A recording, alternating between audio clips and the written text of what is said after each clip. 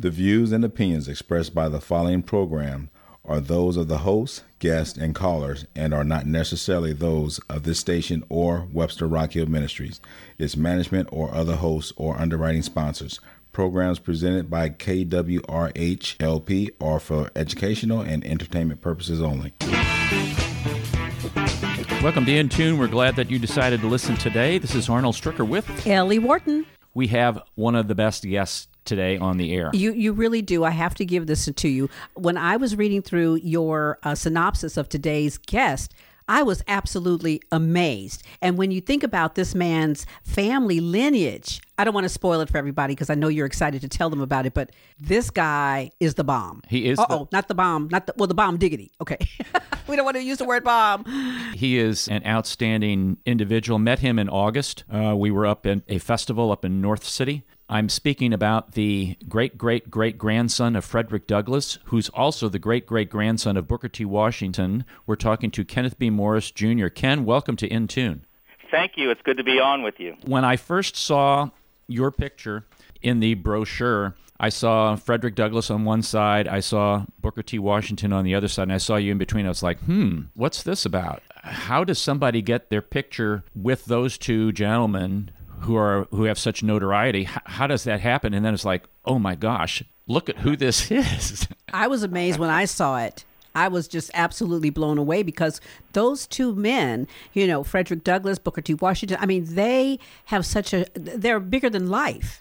Yes. So Ken, even though you're not here in the studio, that makes you bigger than bigger. Also the bomb diggity, I hear. Yeah. That's right. You get to be the bomb diggity bigger than bigger.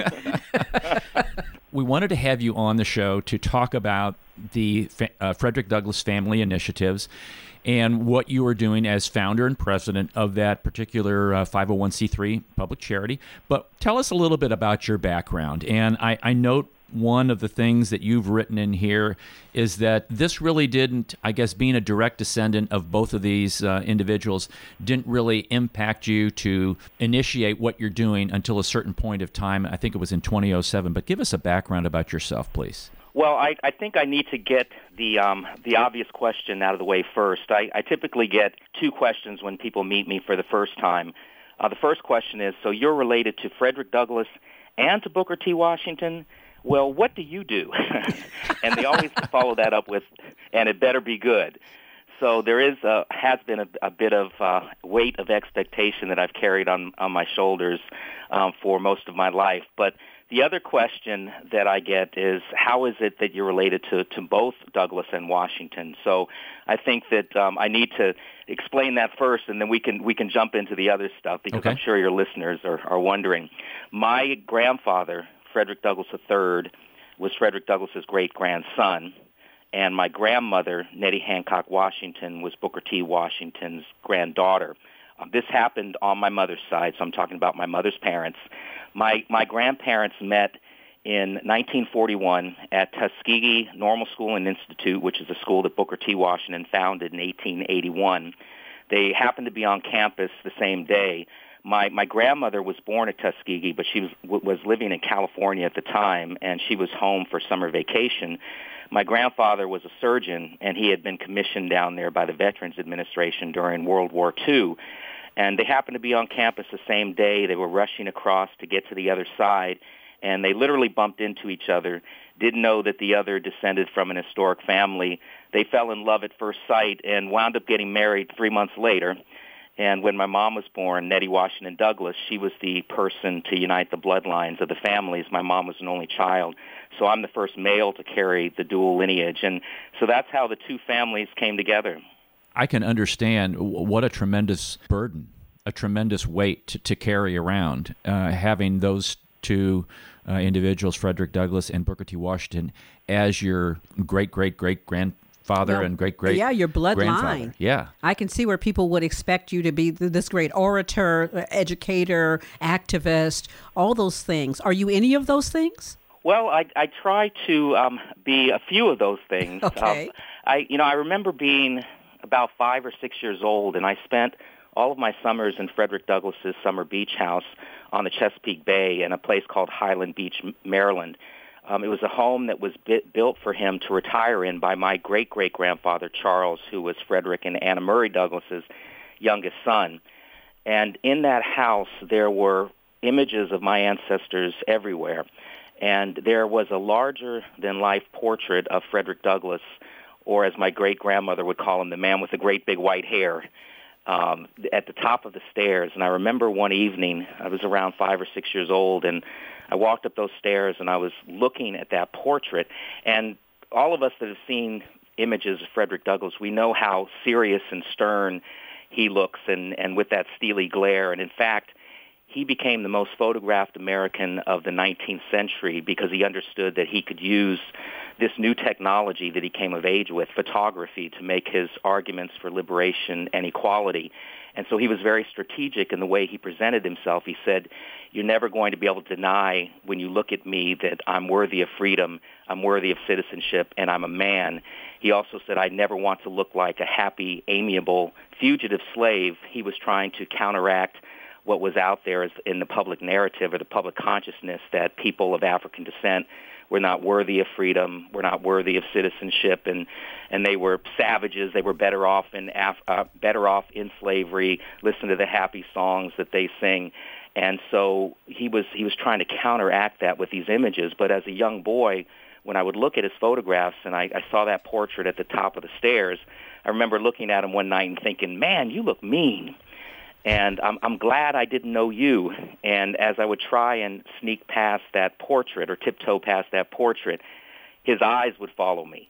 And by the time I got down to the end of the hallway, I could feel his steely glare really burning like fire on the back of my neck. And I always imagined in my little boy imagination this booming baritone voice bellowing down upon my tiny person and saying, you will do great things, young man. And that was a lot of pressure. I also started to notice that my ancestors were on statues. They were on money. They were on stamps. Bridges were named for them, schools, libraries. And so everywhere I turned, I really started to feel like I was living in this long, vast shadow of two of this country's greatest heroes. I can imagine that. But you could also, as a child, you could have used that because you could have turned around and said, do you know who I am? And everybody goes, well, that kind of like, no, but obviously you must be someone great, so we'll leave you alone. It was the exact opposite. In fact, the few times that I did tell my classmates of my relationship to my ancestors, nobody ever believed me. And I never thought that it was a point worth arguing. So that was actually another reason why I didn't want to talk about it. I mean, if you imagine being a kid and your friends and some of your teachers don't even believe you, it's not something that you would talk about. And I don't really remember a time when somebody sat me down and said, we've got something really important to tell you. I've just always known that I've been related to both of them. So at times in my life, I have taken that for granted. That's interesting because I was going to mention about the portrait, the eyes following you, and him thinking that, I have a mission for you. And being related in that way, you always would feel some kind of responsibility. And it's interesting that you mentioned that your family really did impress some things on you like that. Is that correct? It is correct. And I also had seen what that weight had done to those that came before me. Mm-hmm. I just talked about the happy love story and how my grandparents fell in love at first sight and got married 3 months later. But there's also a tragic side to the story, and that is my grandfather, who was brilliant, as a surgeon, and he was the namesake of Frederick Douglass, and people expected him to be an iconic leader. And, there's only one Frederick Douglass, and when my grandmother was a few months pregnant with my mom, that weight of expectation became too much for him to carry, and he took his own life. And so my mother was born without a father and raised without a father. And then when I came along again with this dual lineage, my parents and grandparents, great-grandmothers went in the complete opposite direction, and they weren't going to force anything on me. And so I really did take it for granted for a long time. And I had people that I went to school with, high school with, and college with that didn't know of my relationship until I actually started doing the work that we're doing now in 2007. Well, that's interesting because you have a degree in religion. Is that correct? That is correct. In fact, I went back to school later in life. I had dropped out of college when I was a sophomore to travel the world as a singer. And my wife and I met in a group called the Young Americans when we were 18 years old, and we've now been married for 34 years. But we had an opportunity to travel together to Cannes, France, 2 summers in a row, and spend 3 months each summer in France. And so I decided that I wanted to pursue a singing career, which I did for a number of years. And then after I got over that, I started my own advertising and marketing company, and we catered to the travel industry and did a number of projects for cruise lines and resort hotels, and did that for about 18 years before I started doing the work that I'm doing now. But I decided several years ago, when I was talking to a group of 6th graders about the importance of education and how they needed to go to college and continue their education career, and I just had this light bulb that went off in my head, and I said, well, wait a minute, you never finished school. And so I decided to go back to the University of Laverne in California and completed my degree. So that's something that is recent. You mentioned that there is what's the impetus that Providence played in your really founding the Frederick Douglass Family Initiative? In 2005, I read a National Geographic magazine cover story, and the headline was 21st Century Slaves. And it was an article about what we call today human trafficking, but it really is a modern-day form of slavery. And when I saw that article, I was shocked, and I think I reacted the way most people react the first time that they hear that slavery still exists. And in fact, it exists in every country around the world, including right here in the United States.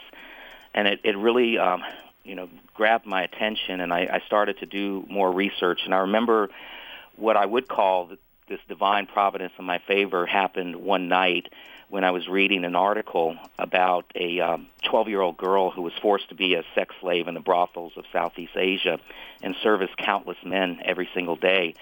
And I have 2 daughters who at the time were 12 and 9 years old, so this young girl in Asia was the same age as my older daughter.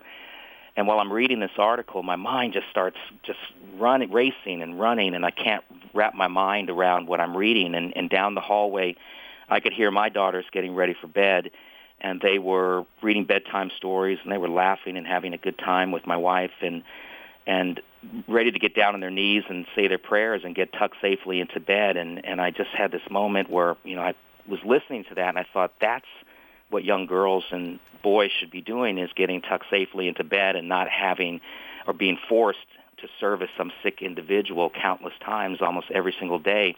And when I put the article down, and I walked in to say goodnight to my girls, I had this moment where I couldn't look them in the eyes. And I started thinking about Roots, Alex Haley's Roots, which the first one, not the recent one that came out, but the one that ABC produced a mini-series in the 70s.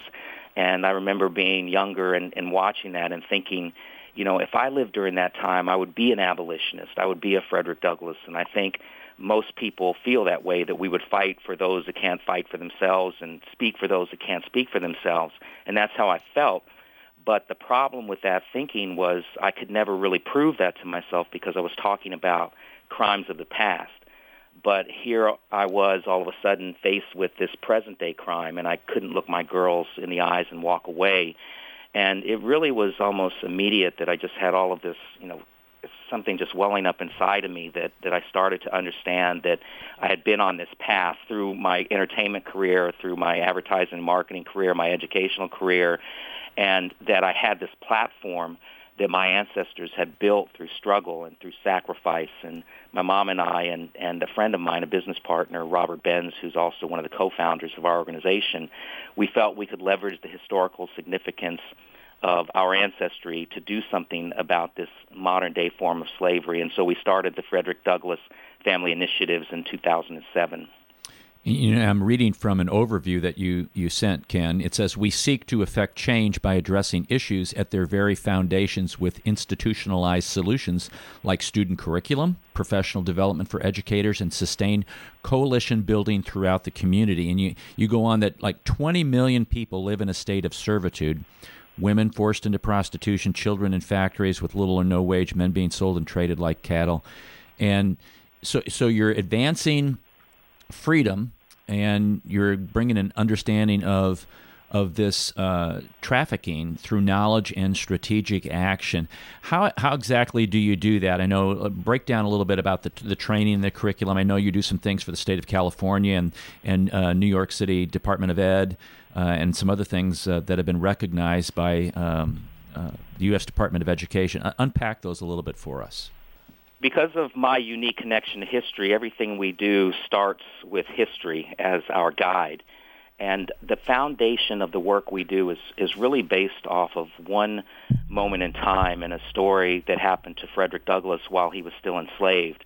He was born into slavery on the eastern shore of Maryland to a black woman and to a white man, and it was presumed that his master was his father. He never had a pair of pants or shoes until he was about 6 or 7 years old. He used to sleep head first in an old corn sack with his feet hanging out on cold winter nights because that was the only way that he could try and keep himself warm. He only saw his mother 4 or 5 times his whole life, and that's because she lived on a plantation that was 12 miles away. So in order for her to see her son, she would have to work in the fields, picking cotton from sunup to sundown, walk 12 miles in the middle of the night, and she would spend just a few moments with him until he would fall asleep. And then she would walk 12 miles back so she could be back on the plantation by the time the sun came up, because if she wasn't, she was most likely going to face a whipping. But he had something happen in his life when he was about 8 or 9 years old that he wrote about in his first autobiography that he called divine providence in his favor.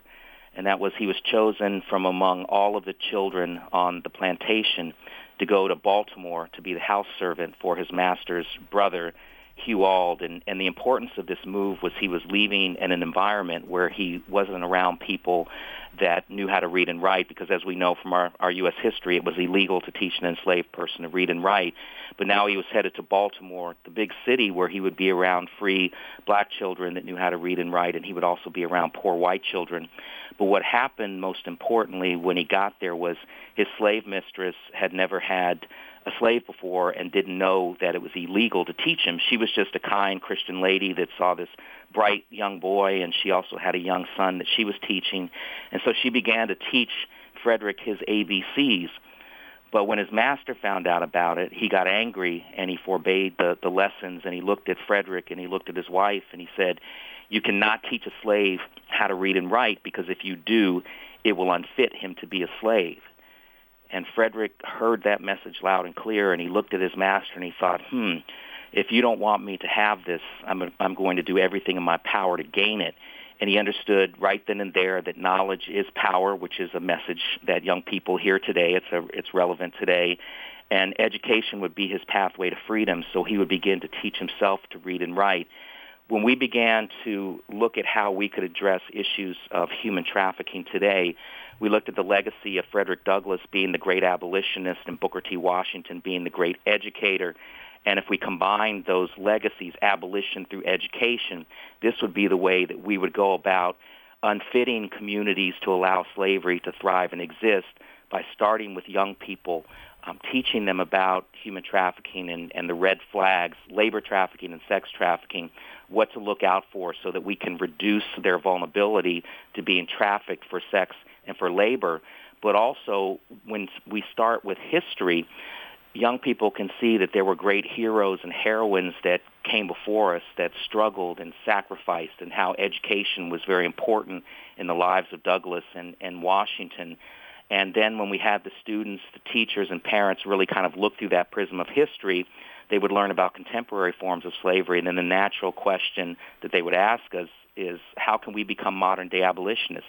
How can we go out into the community and really spread this information and raise awareness about this and get civically engaged and do service projects in communities? So that's really how we started out. What we've evolved to now are the projects, some of which you've mentioned, the Protect Project in California, the New York City project, which we started in 2013. We're currently not in New York City, but we're in California doing a statewide human trafficking education project, which involves training of educators and other school personnel and a prevention curricula that's introduced in the 5th grade. It continues in the 7th grade, the 9th grade, and then the 11th grade. So that really is the institutionalized knowledge that we talk about. It's ongoing education in the community so that, again, we can unfit communities to allow slavery to exist in the same way education unfit Frederick Douglass to be a slave. I really like that, unfit. I think that's a great description of that, because I'm reading between 100,000 and 300,000 children vulnerable to human trafficking nationwide. And so these education programs, if you're talking to them along the way in school, in elementary school, middle school, high school, you're really giving them and equipping them with the knowledge to stay away from situations, to stay away from individuals or groups that would draw them into that and pull them into that. And that education is a great, using Frederick Douglass's The Narrative book, a great way to do that. Yeah, and the other piece to it that's really important, there are a number of organizations that do training in the classroom or education in the classroom, and it's a difficult subject to bring inside of the classroom, and many organizations have challenges trying to get principals or superintendents of schools to say, yeah, we'll let you come in and talk to our students for 2 hours because it's such a difficult subject. But because we wrap it within the context of history, it tends to soften some of those prickly edges, and we're able to make a transition into talking about sex trafficking and labor trafficking. The other piece to this that's important is that there needs to be protocols in place in communities for responding to disclosures in the classroom. And so one of the things that we do first is we go into a county or a community and do an assessment and work with the agencies or the entities that need to be prepared to responding to incidents that are reported. So we work with law enforcement, service providers, district attorney's office, child protective services, all of those entities that need to be prepared to provide a safety net when that child or that student has the courage to respond. And so in addition to the training of the educators, which, by the way, all of this is done online because of the numbers of teachers that we need to reach and the more than 6 million students that fall into those grade levels. We do the training online, and then the teachers go through a human trafficking 101 module and then a 102 module, which is trauma-informed, and then 103. And once they go through those 3 modules, then they can get training on their grade-specific information and then get certified, and then they can download the curricula and then teach it into the classroom. We partnered with the California Department. Yes. We got to take a break real quick. Let's come back to those and repeat those, because I think I want to dissect those a little bit more. I like the linkage between community and educational institutions there. You're listening to In Tune with Arnold Stricker and Ellie Wharton. This is KWRH LP 92.9 FM, your community radio station in Webster Groves, Missouri. Welcome back to In Tune. This is Arnold Stricker with Ellie Wharton. We're talking to Kenneth B. Morris Jr., who's the great-great-great-grandson of Frederick Douglass and the great-great-grandson of Booker T. Washington. And Ken, I apologize. I had to cut you off there. We were going to a break, but I wanted you to restart that conversation about the 101, 102, 103 that you go through with kids. We, in California, our Protect project, we do online training for educators and other school personnel, and we offer those 3 modules for anybody in the community that wants to be able to take it online, and there is a cost to be able to do that, a minimal cost. But the first module is a human trafficking 101. The second one is a 102, which is a trauma-informed module, and then the 103 module. And once the teachers have gone through those 3 lessons, then they're able to get training on their grade-specific level, and then they can go ahead and get certified and download that curricula and then implement it in the classroom. We've partnered with the California Department of Education and also the California Attorney General's office on this project, and the California Department of Education really was our guide in suggesting those specific grade levels, the 5th grade, 7th grade, 9th grade, and 11th grade, because the lessons align with their core curriculum for the state. And we know that teachers are overburdened in the classroom, and we wanted to be able to give them something that would be a resource, an added resource to what they're already teaching in the classroom. And we believe that this information is helping to supplement these lessons that they're already teaching. So the teachers are getting information that will help them to be able to identify and intervene when they suspect that something's going wrong, and then the students are getting information that will reduce their vulnerability to being trafficked. You know, and I really appreciate the linkage with the other community groups and talking to them, because, you know, things can be identified, but if there's not a support system to assist kids who maybe are identified or situations that are identified, it seems just a little pointless to a degree. If there's not a support system, everything can go wrong when there's a disclosure in the classroom, and that's why it's important for other organizations that are interested in doing this type of educational work in the classroom, that they think about that safety net, that response that needs to happen in the community when a student hears something in the information and they start to realize that maybe they're in trouble or somebody that they know is in trouble, and then they have the courage to disclose that to a counselor, a nurse, or a teacher, then that teacher needs to know exactly who to call, and then there needs to be a response in place that is coordinated so that all of the stakeholders in the community are working together. Now, did you approach the State of California Department of Ed? Did they approach you, or was it kind of a mutual thing? Was there a situation in which you thought, well, yeah, it links really well with your curriculum and maybe not with other states, or what was the reason there? We started in New York City, as I mentioned earlier, in 2013, and we really developed this model. The only difference between what we were doing then and what we're doing now is that the training happened in person. We would have the experts in the community actually come in and train the teachers, but because of the numbers of people that we need to reach in California and the 6 million plus students, we weren't. It would be my great-great-great-grandchildren that would be doing the training, trying to get this into the classroom. We actually partnered with 2 other California-based nonprofit organizations, Love Never Fails, and then Three Strands Global. So this is a partnership between our 3 organizations and the Department of Education. And we started a few years ago, and I'm trying to remember now how I believe they approached us first through Three Strands Global. I think that's how we got it started. We talked to an individual several weeks ago about history and about social studies, and many times social studies and history are, for lack of a better word, shoved to the corner because, number one, they're not tested. They're not, usually you have English language arts and science and mathematics that are tested for national assessment kinds of things and state assessment kinds of things, and STEAM and STEM are really, really big things. But what he was saying was, I'd be interested in your comment on this, is that social studies and history, number one, give us a background of who we are, where we've been, an understanding of where we are now and identifying issues and being able to think about them, and then in the future being able to make some decisions, i.e., Tuesday's a day to vote, being an informed voter, being an informed citizen. So social studies and history plays an important part of an individual growing up and understanding who they really are in the larger context of society. What are your thoughts on that? Absolutely. I agree 100%.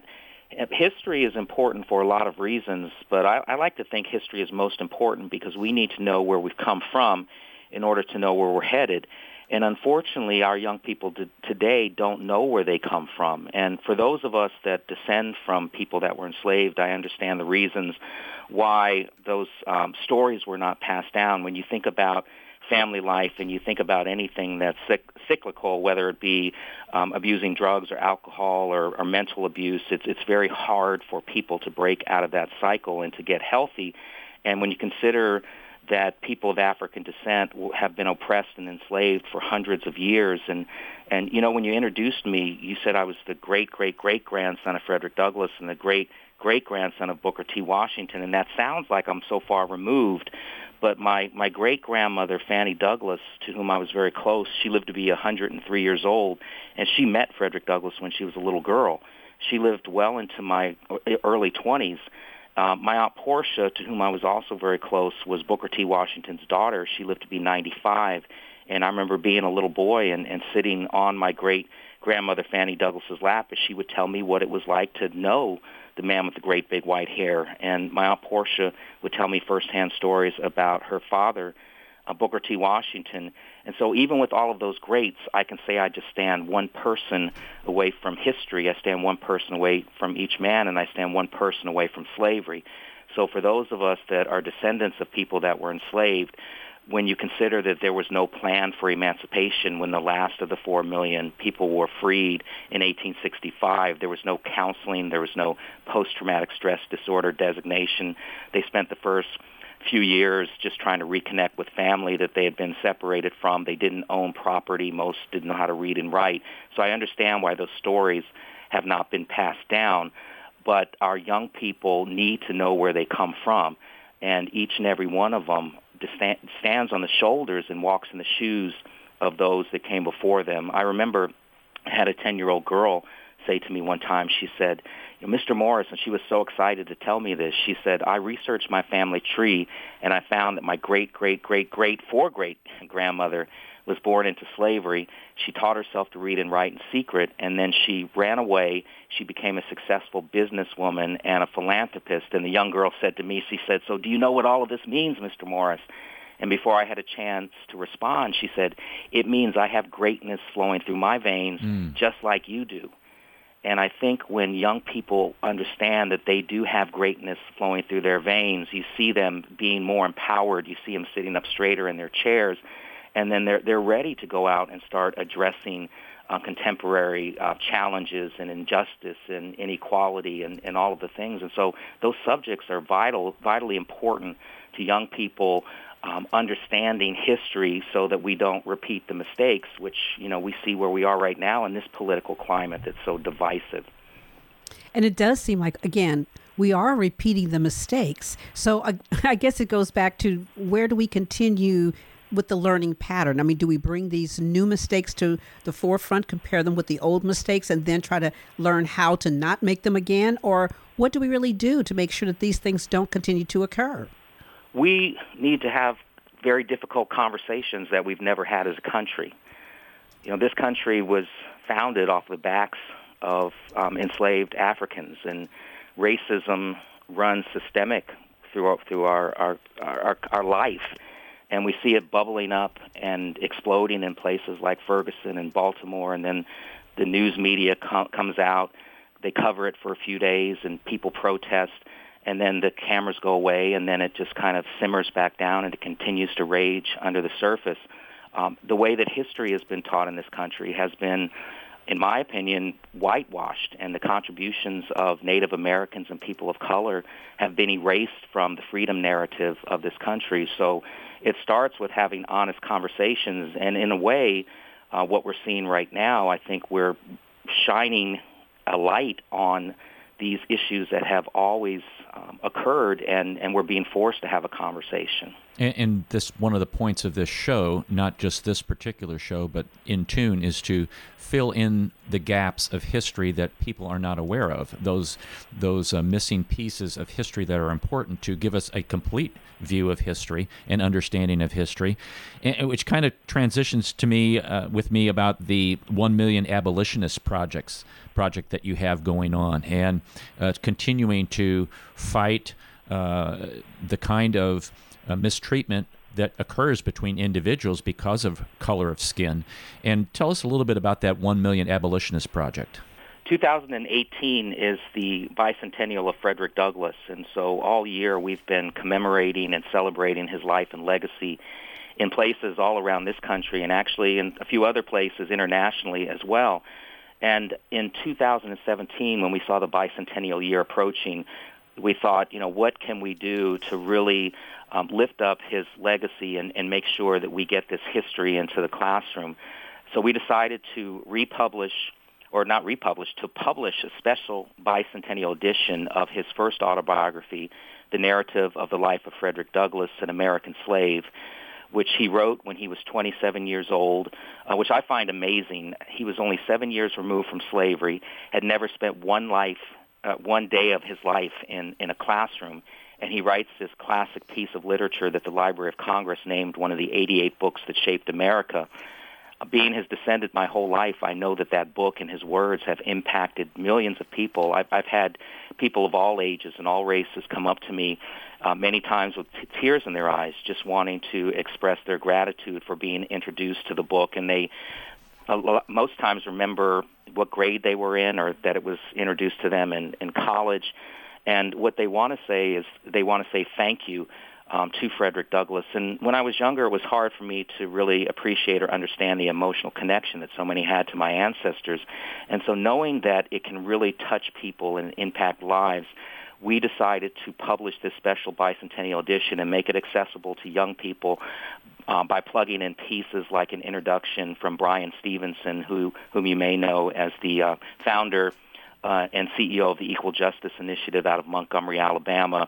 He's an attorney by trade, and his group works on exonerating people that have been wrongfully convicted for life sentences and death sentences. And he's also a leading voice in talking about the prison industrial complex and mass incarceration. And he wrote this very powerful introduction for us where he starts with slavery and he draws a direct line through 90 years of Jim Crow, 60 years separate but equal, housing discrimination, racial terror and lynching, Voting Rights Act, Civil Rights Act, all the way up to this modern form of slavery and new Jim Crow called mass incarceration and prison industrial complex. And so we wanted to bring this true history into the classroom. And so we're working to give away 1 million copies of this book over the next few years. And that, I got to tell you, we did pick up a copy when we visited with you in August. My wife and I, and she also got one for her classroom. She reads it to her students and also reads the inscription from you to encourage them to remember, that their history is important and that they can start a legacy of their own, and understanding who Frederick Douglass was and the history of what he did in our country is really important. You mentioned the overseas kind of thing that's going on and how you're working internationally. What is that collaboration that has taken place? When the autobiography was published in 1847, it became a bestseller. And Frederick was still a fugitive slave at that time, and that's the last thing that you want is the notoriety of a best-selling book if you're trying to hide from your master. So he had to flee to Europe for a couple of years as kind of a cooling-off period, but while he was over there, he visited Ireland and the UK, and he spent time lecturing about slavery in the United States. But while he was in Ireland, he landed there really in the midst of the potato famine. And as he looked around and he saw suffering of people that didn't look like him, he really started to think about this idea of human rights for all. When he arrived, he was just really fiery and talking about agitating to try and end slavery and to free his brethren from bondage in the United States. But now he sees other people suffering. And he came into contact with the great Irish liberator Daniel O'Connell, and O'Connell became kind of a mentor to him. And really when he left Ireland, he left with this internationalist view to fighting against injustice everywhere. And that's why you see him really be the first statesman of any race to speak out for women's suffrage and women's rights, and he spoke out for the rights of immigrants because not only did he understand injustice firsthand, but he also understood that he could speak for those that couldn't speak for themselves. And so we've done some projects back and forth with Ireland. We have the Douglas Ireland Project. We communicate with people in the UK, and there have been quite a bit of commemorative events happening in those places during the bicentennial year as well.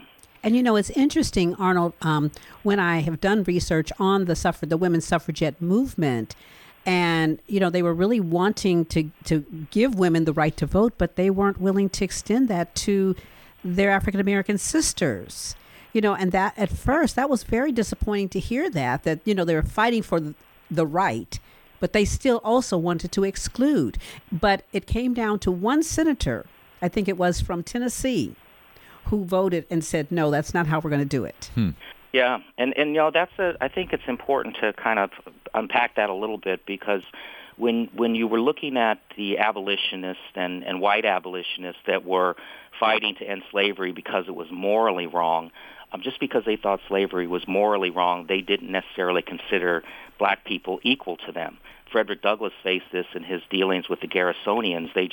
When he was a young abolitionist and orator, they would say to him, just tell your story, Frederick, tell your story, and basically leave the thinking and philosophy up to us.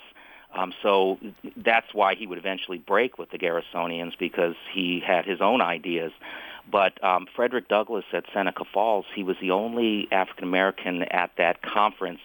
And when they were, Susan B. Anthony and Elizabeth Cady Stanton were trying to plug into the Declaration of Sentiments, women's suffrage, and there was a conflict between the two ladies, and I don't remember which one was the one that was fighting for it and the one that was fighting against it.